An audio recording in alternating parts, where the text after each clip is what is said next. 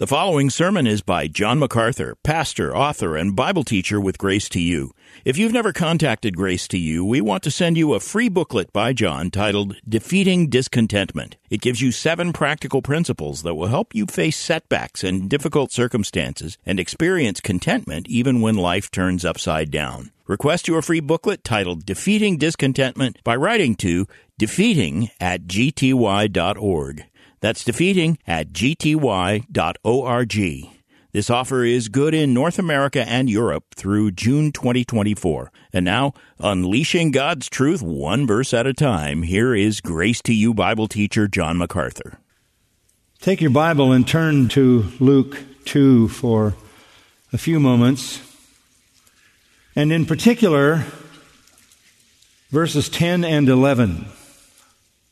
The angel of the Lord said to them, "Do not be afraid, for behold, I bring you good news of great joy, which will be for all the people.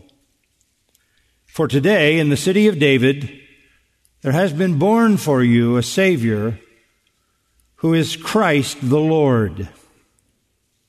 And then, of course, the angelic hosts appear to declare glory to God in the highest. When we think about Christmas, we always wind up thinking about angels. They are sort of bit players in the cast of Christmas for most people. They appear kind of on the fringes of Christmas cards. They're lovable creatures, but they don't seem to play a very major role. At least not in the sentimental Christmas of most people. But that is not the case in the real story. Angels were the heavenly messengers sent to declare that the Savior and the Lord had arrived, and that He was Christ. I want you to look at that word Christ. In verse 11, that is not Jesus' last name.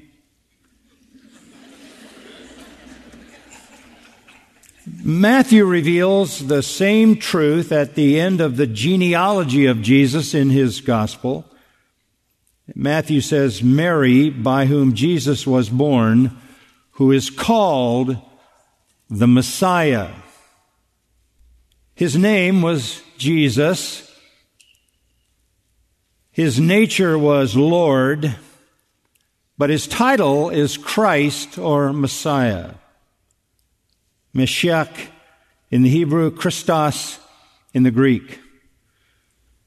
We see that word so often, but miss the significance of it unless we look more closely. Both the Old Testament word Messiah and the New Testament word Christos mean the anointed one. The anointed one. And it's drawn from the Old Testament, where God anointed certain persons for special responsibility in His kingdom. The Old Testament promised a Savior, a Redeemer, a Deliverer, a servant of the Lord, Messiah, the Anointed One. When Christ arrives, the Anointed One has arrived. The Jews had waited long for that. Psalm 2:2 promised that the Lord was going to send His anointed.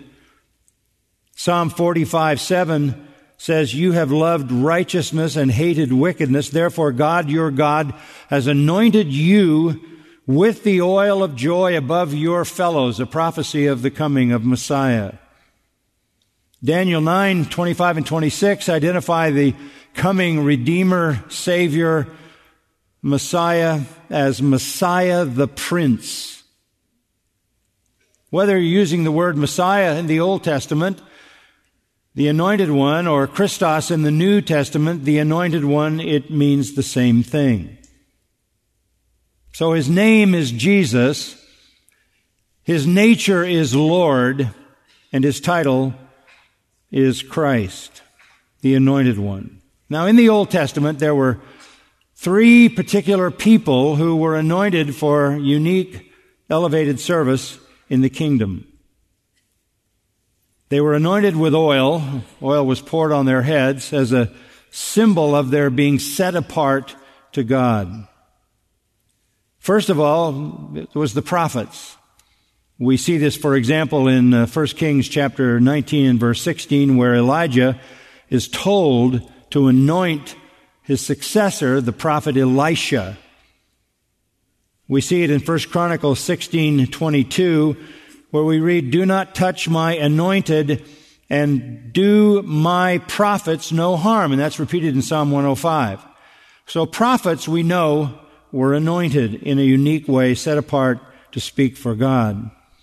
Second group that were anointed were priests.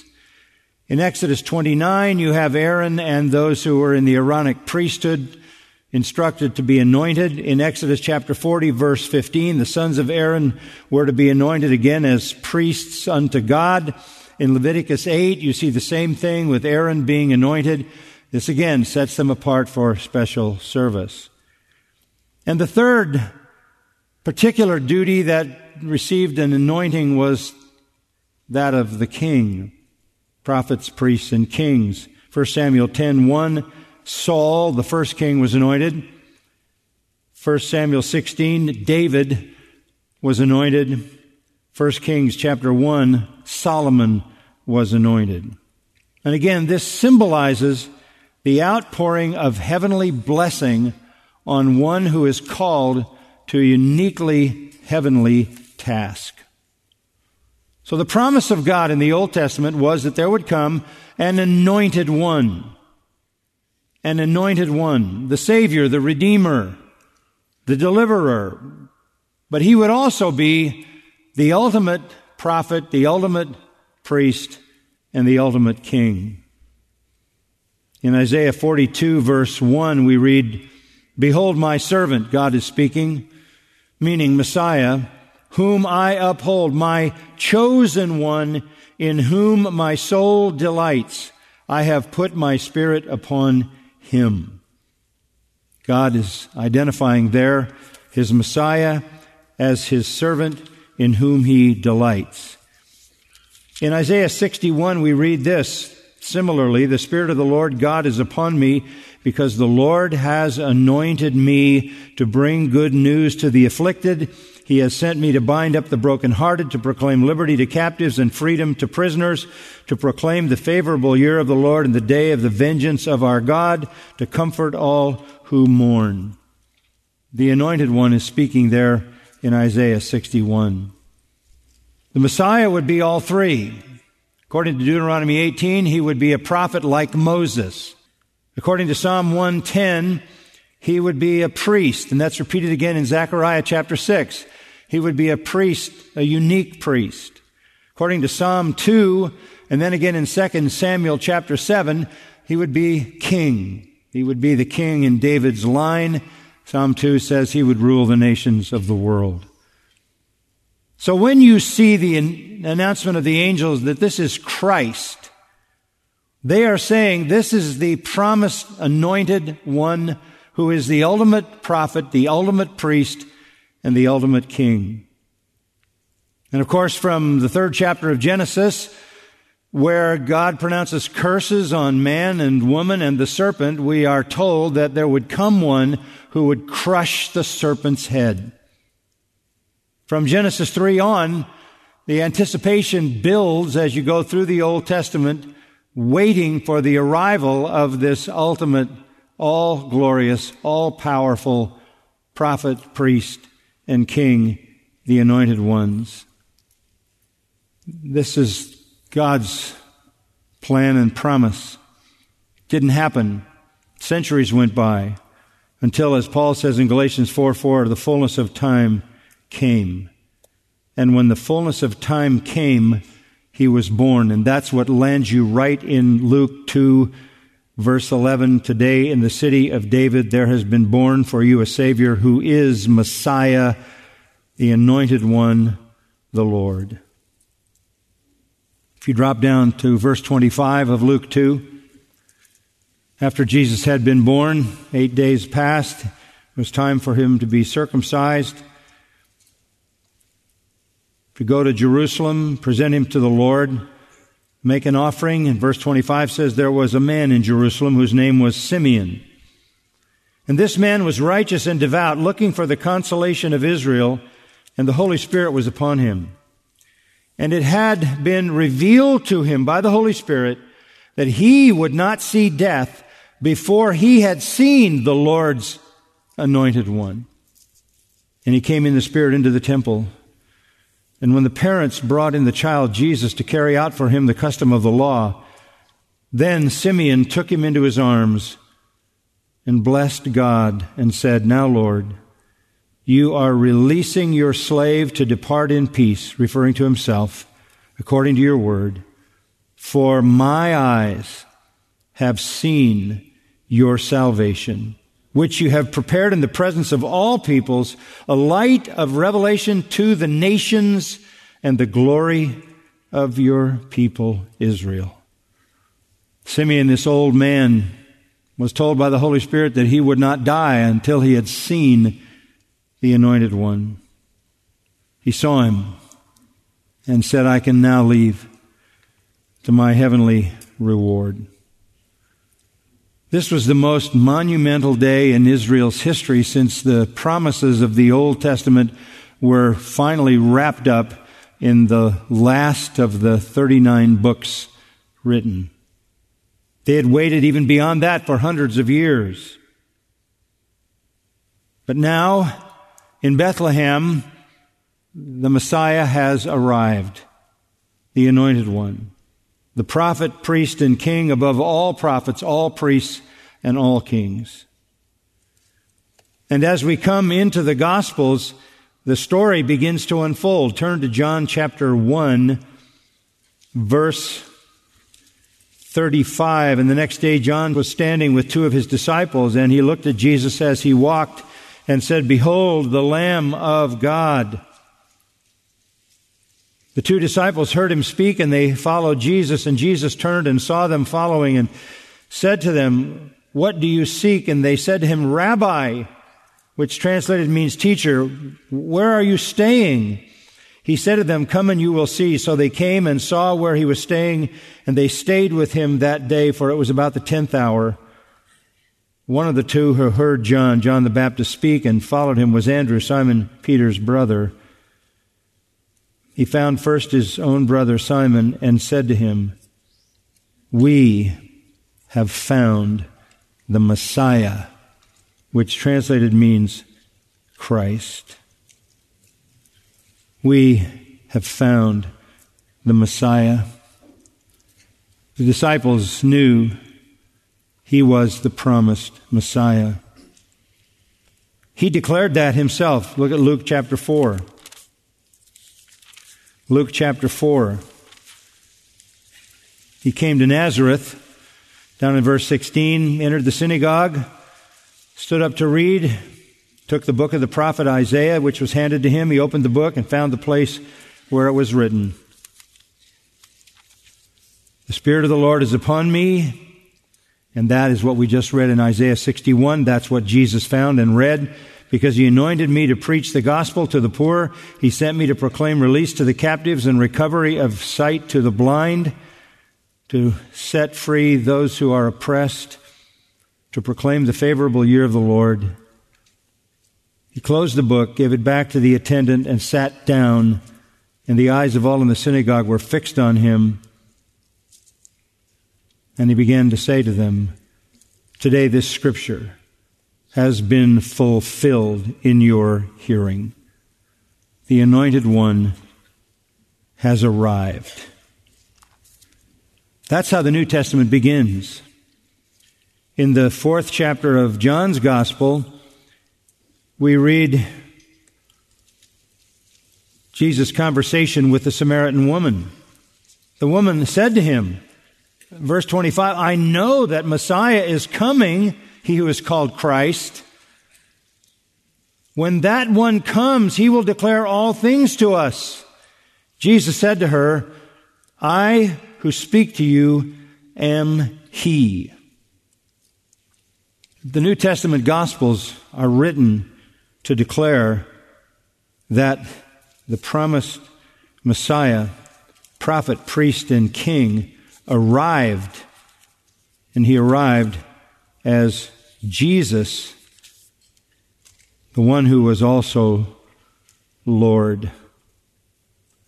In John 11, verse 25, Jesus says to Martha, I am the resurrection and the life. He who believes in me will live even if he dies, and everyone who lives and believes in me will never die. Do you believe this? She said to him, Yes, Lord, I have believed that you are the Christ, the Son of God, even he who comes into the world. She is declaring that he is that promised Redeemer, Savior, Deliverer, Messiah, prophet, priest, and king.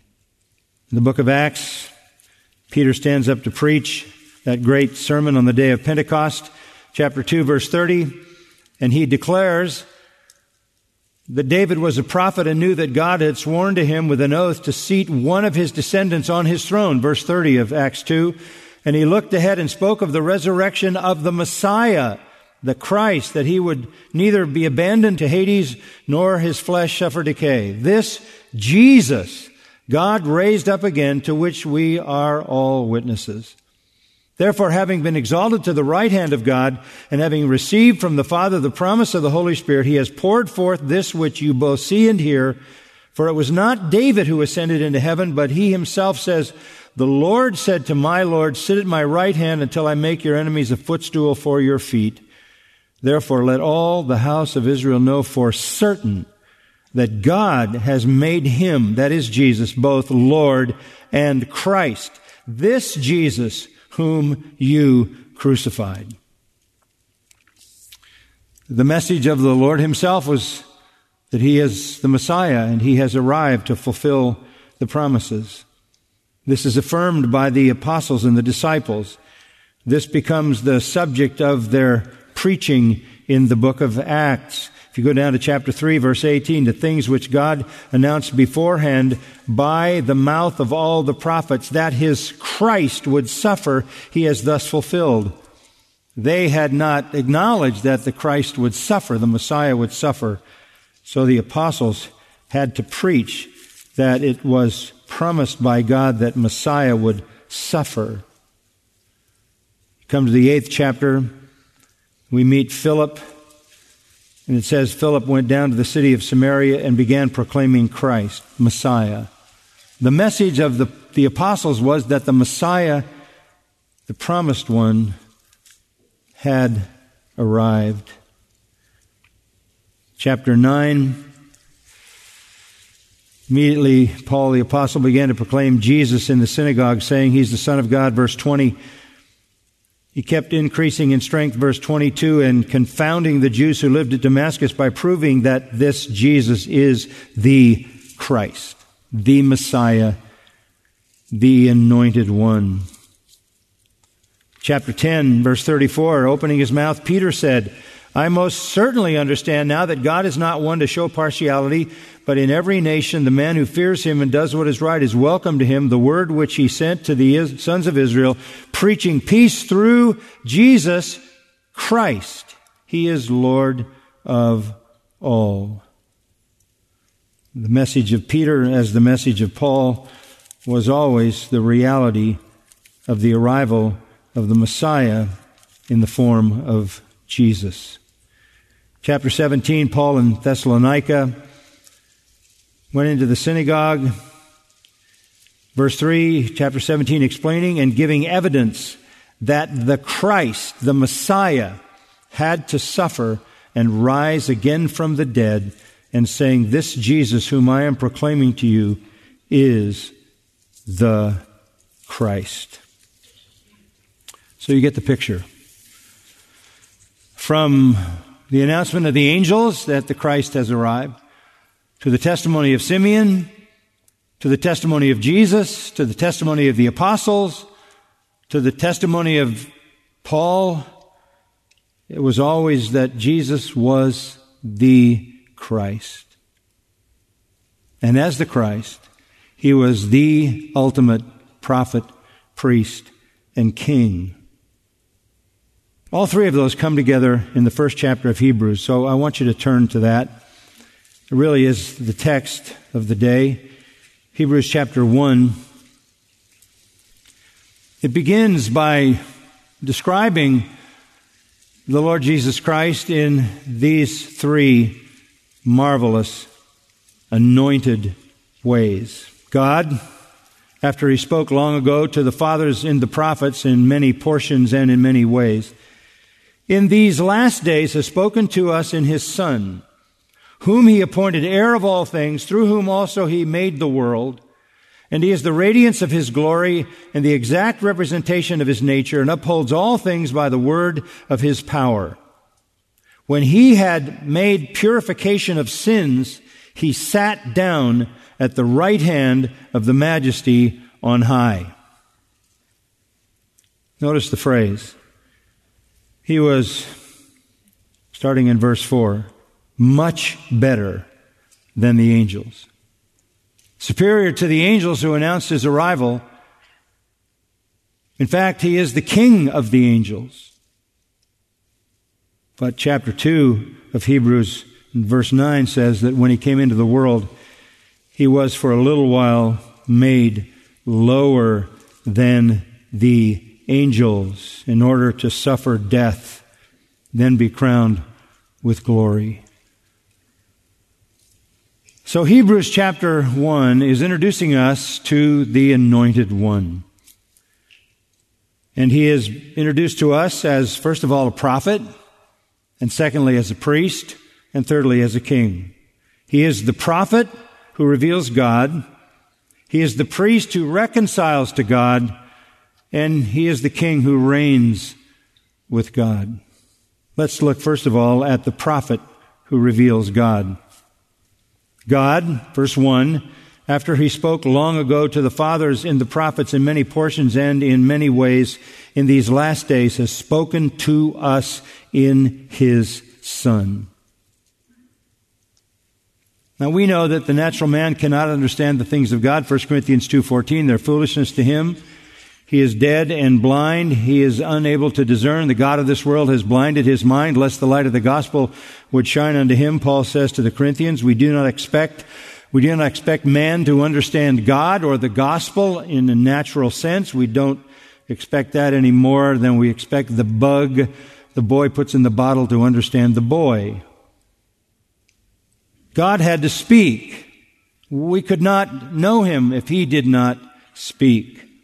And He did. I love how this simply says, God has spoken. God has spoken.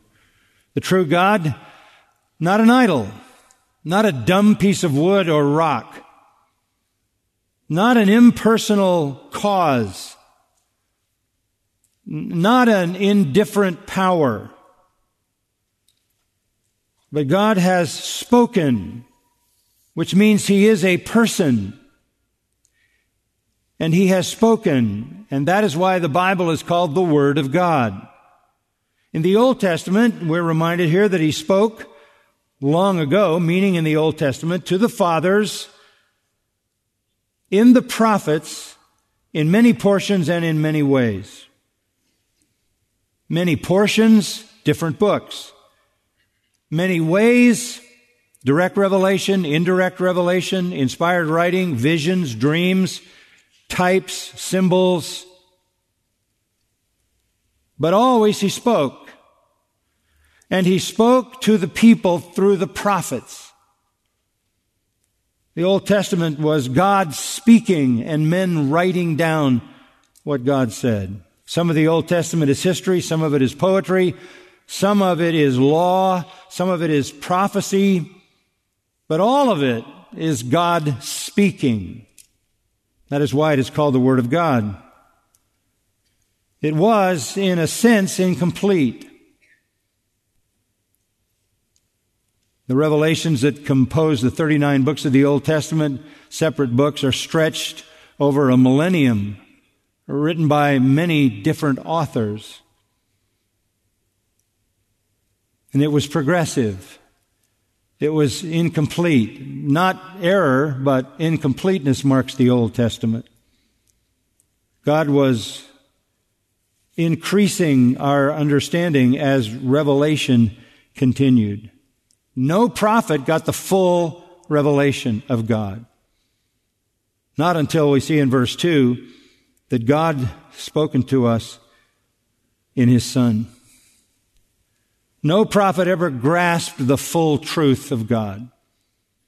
Only Jesus was the full truth revealed. He was no fragmentary revelation. He was no bits and pieces. He was not an incomplete revelation. In Him, God did not display some facets of Himself or some facets of His truth, but fully revealed Himself. No longer in diverse manners and diverse ways, but singularly through Christ. For a moment, look at John 1. In the beginning was the Word was with God, the Word was God, speaking of the Son of God. So we know the Word was God. Go down to verse 14. The Word became flesh and dwelt among us, and we saw His glory, glory as of the only begotten from the Father, full of grace and truth. Full truth was revealed in Him. Verse 18. No one has seen God at any time. The only begotten God who is in the bosom of the Father, He has explained Him. In Jesus, God is fully revealed. And the New Testament is written about this full revelation. The four Gospels describe the arrival and the ministry of Jesus. The book of Acts describes the apostolic preaching concerning Jesus. The epistles lay out the significance of His life and death and resurrection and implications in the world. And the New Testament culminates in the book of Revelation with His glorious return. The New Testament's all about Jesus Christ, who is the full revelation of God. In Him dwells all the fullness of the Godhead bodily, says the Apostle Paul. God spoke in His Son.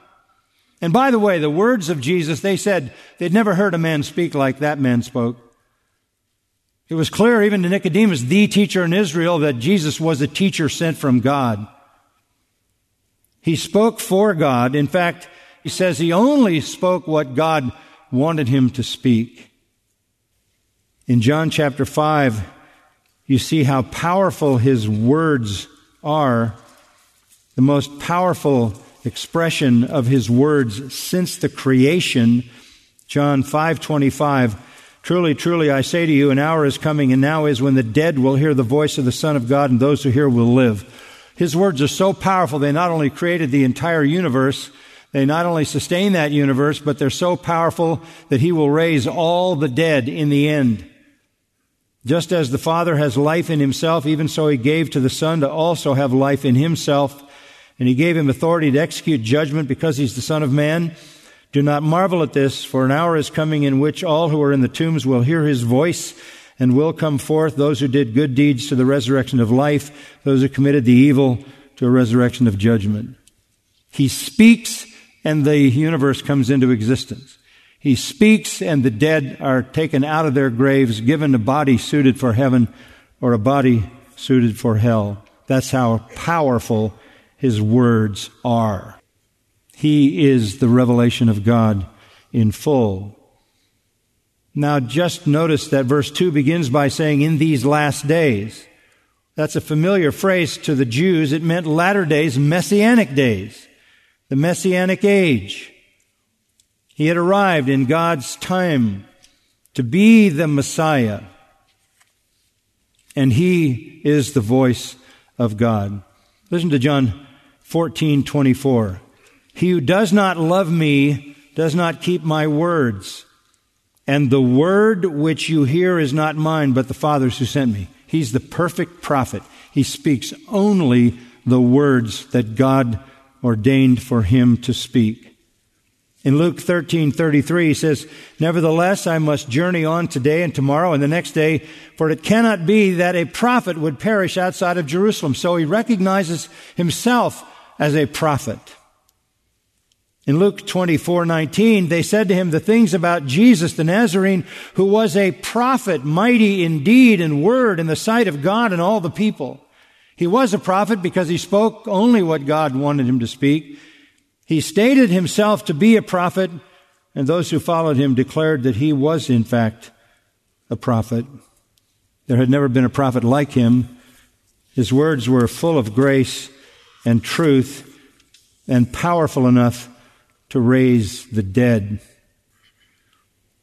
In the 17th verse of Acts chapter 3, we read, the apostles say, I know you acted in ignorance as your rulers did, but the things which God announced beforehand to the mouth of all the prophets, that his Christ would suffer, he has thus fulfilled. Therefore repent and return, that your sins may be wiped away, in order that the times of refreshing may come from the presence of the Lord, that he may send Jesus, the Christ, appointed for you, whom heaven must receive, and the period of restoration of all things about which God spoke by the mouth of his holy prophets from ancient times. He is the prophet's prophesied prophet. He is the one who fulfills God's messianic picture. He is God's voice. You go to the Old Testament, you see this unfolding of revelation. The Messiah, bits and pieces unfold. To Abraham, we find the nation of Messiah. In Jacob, we find the tribe of Messiah. In David and Isaiah, we find the family of Messiah. In Micah, we find the town of Messiah. In Daniel, we find the time of Messiah. In Malachi, we find the forerunner of Messiah. Again, in Isaiah, we find the death and resurrection of Messiah. But each writer only knew in part, and Peter says they looked at what they wrote to see who this really would be. But when Christ arrived, he is the complete, full revelation of God, not in drifting hues and separated color, but pure divine light. So when the angels said, Christ has been born, this is exactly what they were referring to. And the writer of Hebrews tells us this one speaks for God. He speaks for God. He wants you to understand that even in a deeper way, and so listen to what the writer says. He's going to define Christ in some magnificent terms. He is the Son of God, verse 2. He is the heir of all things. He is the one who made the world. He is the radiance of God's glory. He is the exact representation of his nature and upholds all things by the word of his power. Again, he comes back to this. What he's trying to show us is that he is the ultimate prophet. No prophet has ever had words that are as powerful as his. If you ask who is Jesus Christ, here is your answer. He is the eternal Son of God. But not just that, he is the heir of all things. He is the heir of all things. He possesses the right to absolutely everything. In the book of Revelation in chapter 5, you see this illustrated when the Lamb of God comes out of the throne in chapter 5 and picks up the sealed book, which is the title deed to the universe. Verse 6, I saw between the throne with the 4 living creatures and elders a lamb standing as if slain, having 7 horns and 7 eyes, which are the 7 spirits of God, or sevenfold spirits sent out into all the earth, came and took the book out of the right hand of him who sat on the throne. And then all of heaven bows down to worship him as he unrolls the title deed to the universe and begins to take it back from the usurper. He is the rightful heir to everything that God possesses. Yes, for a while he was lower than the angels, but he is much better than the angels. He is the King of angels. He is the one who will inherit everything. He inherits it because he created it. Go back to verse to again, through whom also he made the world. Through the agency of the Son, God the Father created. Everything was made by him, and without him was not anything made that was made. John 1:3. Colossians 1:16 says he created everything, absolutely everything. He created it all by word. He spoke it into existence. He speaks for God, and he speaks with such power he could create the universe in 6 days. And as we saw in John 5, he can raise the dead and bring them to a final form suited for heaven and suited for hell by the word of his mouth. When it says there, just as a note, by whom he made the world, it's actually the term ionis, not cosmos, which speaks of the material world, but made the ages. He's the author of all that exists in history. He's the author not just of the material world, the immaterial world as well, and how it all interacts. He is the creator of the ages and all that they embody. As such, also, verse 3 says he's the radiance of God's glory. He's the heir of all. He's the creator of all because he is the light of all. When it says he is the radiance, it's the word brightness, actually. He is the shining forth of God's glory. 2 Corinthians 4 says that. We see the glory of God shining in the face of Jesus. Just as the radiance of the sun reaches the earth and lights and warms, gives life and growth, so Christ is the glorious light of God shining into the hearts of men. The brightness of the sun is not the sun, but the brightness of the sun draws its energy from the sun. The brightness of the sun is as old as the sun. Never was the sun without its brightness. The brightness cannot be separated from the sun. And yet the brightness of the sun is not the sun, and so it is with the Son of God.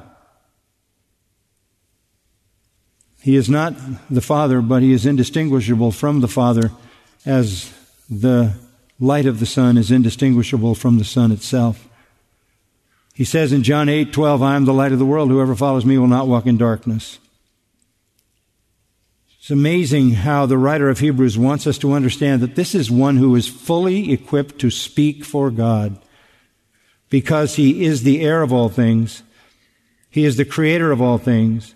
He is the very radiance of the essential nature of God in all his glory. In fact, he goes a step further and says, and he's the exact representation of his nature. Precisely, exact. It's a classical word that means just essentially what it's been translated to mean. He is a precise copy. He is the authorized, exact duplication of God in nature, substance, and essence. He is the icon of God. Colossians 2:9, in him all the fullness of the Godhead dwells. Not only that, he is the ruler of all. He upholds all things by the word of his power. This is speaking about his power to sustain everything that exists. Everything in the universe has to be held together, and it is held together by the word of his power. Notice that, the word of his power. He speaks and the universe is created. He speaks again, constantly, continually, and the universe is sustained until its determined end has arrived. If he has this much power to speak the universe into existence, to uphold the universe until time for it to be replaced by a new heaven and a new earth, if he is in fact the heir of all that God possesses, if he is by nature God himself, if he is the exact representation of God, then we can say there is no other who could so speak for God as this one. As this one. He directs all the movements of the ages by the word of his power, or the power of his word.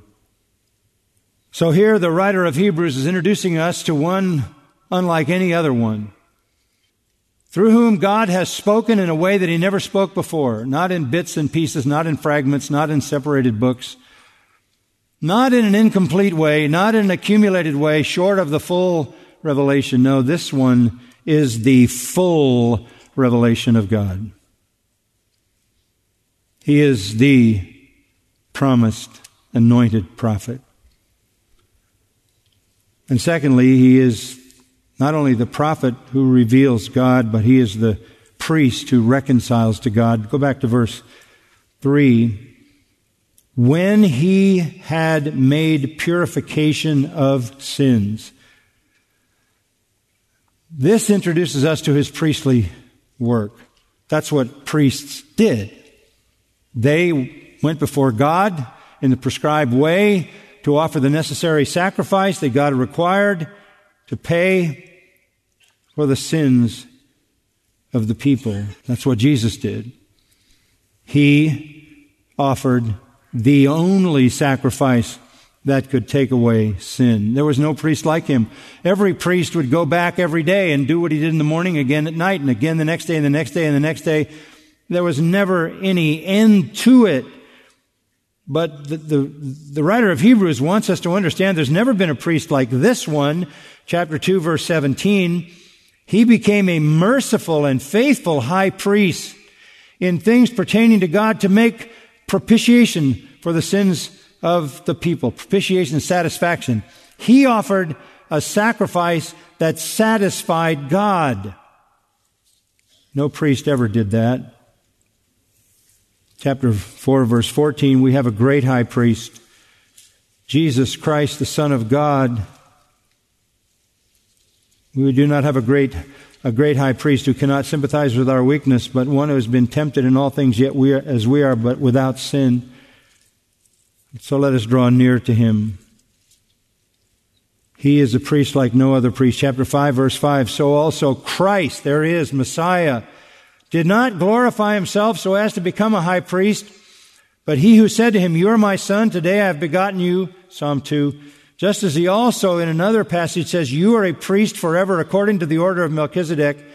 In the days of his flesh he offered up both prayers and supplications with loud crying and tears to the one able to save him from death, and was heard because of his piety. Verse 9 says, having been made perfect, he became to all those who obey him the source of eternal salvation. I can't leave that theme without looking at chapter 9 of Hebrews. When Christ, Messiah, appeared as a high priest of the good things to come, he entered through the greater and more perfect tabernacle, not made with hands, that is to say, not of this creation, and not through the blood of goats and calves, but through his own blood, he entered the holy place once for all, having obtained eternal redemption. The blood of bulls and goats and the ashes of a heifer, sprinkling those who had been defiled, could sanctify for the cleansing of the flesh in a temporal way or temporary way. How much more will the blood of Christ, who through the eternal Spirit offered himself without blemish to God, cleanse your conscience from dead works to serve the living God? And thus he is the mediator of a better covenant in which redemption is accomplished. The end of verse 26, he manifested himself to put away sin by the sacrifice of himself. He's not just the priest, but he is the priest who offered himself as the sacrifice. To the Jews, the cross was a stumbling block, and that's why they had to preach, the apostles did, that the Christ, the Messiah, must needs have suffered. But he came to be the priest, to offer the ultimate sacrifice, and to be that sacrifice. Peter says we're redeemed not with corruptible things like silver and gold, but the precious blood of Jesus Christ, the Lamb without blemish and without spot. He came to offer himself to take away our sins. Go down to chapter 2, verse 9. He was made a little lower than the angels, that he might taste death for everyone. For it was fitting for him, for whom are all things, and through whom are all things, in bringing many sons to glory, to perfect the author of their salvation through sufferings. He was the perfect priest, sympathetic. He was the perfect sacrifice. He was man, and he substituted for man. He was God and had the power to defeat death. The perfect prophet who speaks for God because he is God, who has creative power beyond comprehension, and whatever he speaks with that power. He is the prophet, the voice of God, who reveals God to us. He is the priest whose intercession reconciles us to God, but he is not just the priest, he is the sacrifice as well. And thirdly, in this opening few verses, we meet him as the King. The end of verse 3, when he had made purification of sins, he sat down at the right hand of the Majesty on high. Priests never sat down. They never stopped offering sacrifices. It was impossible for them to sit down. Sacrifices in the morning, sacrifices in the afternoon, day after day after day, year after year, decade after decade, century after century. The priest never sat down because his work was never finished. But Jesus sat down because he was not just a priest, he was a king. He sat down at the right hand, the power side of the Majesty on high. He took his rightful place. As the book of Revelation says, he became King of Kings and Lord of Lords. And from that moment when he ascended into heaven after he had accomplished his priestly work, he reigns as the eternal King. So, the writer of Hebrews introduces us again to the Christ, the prophet who speaks for God, reveals God, the priest who reconciles us to God, and the King who reigns with God. The evidence of his sovereign royalty is verse 4. Having become as much better than the angels, as he inherited a more excellent name than they. For to which of the angels did he, God, ever say, "You're my son, today I have begotten you"? And again, "I will be a father to him, and he shall be a son to me"? God never said that to an angel. And when he again brings the firstborn into the world, he says, "And let all the angels of God worship him." Now that takes us back to where we started. Go back to Luke chapter 2. He arrives as the anointed prophet, priest, and king. The writer of Hebrews says he's much better than the angels. And the angels acknowledge him as their king. And that's exactly what they do when the angel of the Lord appears and says, "Today in the city of David there has been born for you a Savior who is Christ the Lord." And suddenly there appeared with the angel a multitude of the heavenly host praising God and saying, "Glory to God in the highest." The angels don't need a prophet. The angels don't need a priest. The angels do have a king. He has always been their king. Jesus, King of angels, heaven's light. Charles Wesley understood that when he wrote, "Hark the herald angels sing, glory to the newborn King." The angels, the holy angels, have always worshipped him. And they worship him as the ultimate prophet, priest, and king, God's promised anointed Redeemer. Let's bow together in prayer. Our Father, we understand all that our feeble minds can grasp of the wonder and the glory of the Son of God. We long for that day when we will gather with the saints and angels in his presence and see the fullness of his glory, for he is the light of heaven. Well, Lord, we thank you that you have shown us in Scripture that none other than Jesus is your anointed prophet who speaks for you, because he is one with you in nature and will. He is the priest that you required to offer the sacrifice of himself as a sufficient propitiation for sin. And he is the King whose priestly work was validated by the resurrection and by seating him at your right hand on that throne from which he rules as King of Kings. We thank you for that announcement that day. We thank you for the reality that Christ is exactly who the angels said he was. He is Jesus, who is Christ, the anointed one, the Lord. Help us not to misunderstand any of the glory that belongs to him, so that we can join the heavenly host and say he's not just the King of angels, he's our King. We needed a prophet. We desperately needed a priest. And we now have a King who loves us and shares the fullness of his eternal inheritance with us forever. This is the one who was born in Bethlehem. You've been listening to John MacArthur, Bible teacher with Grace to You.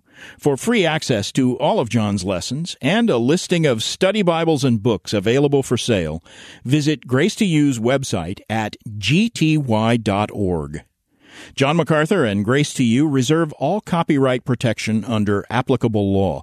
Our copyright policy is available at gty.org, and it includes instructions for and limitations on duplicating this digital file.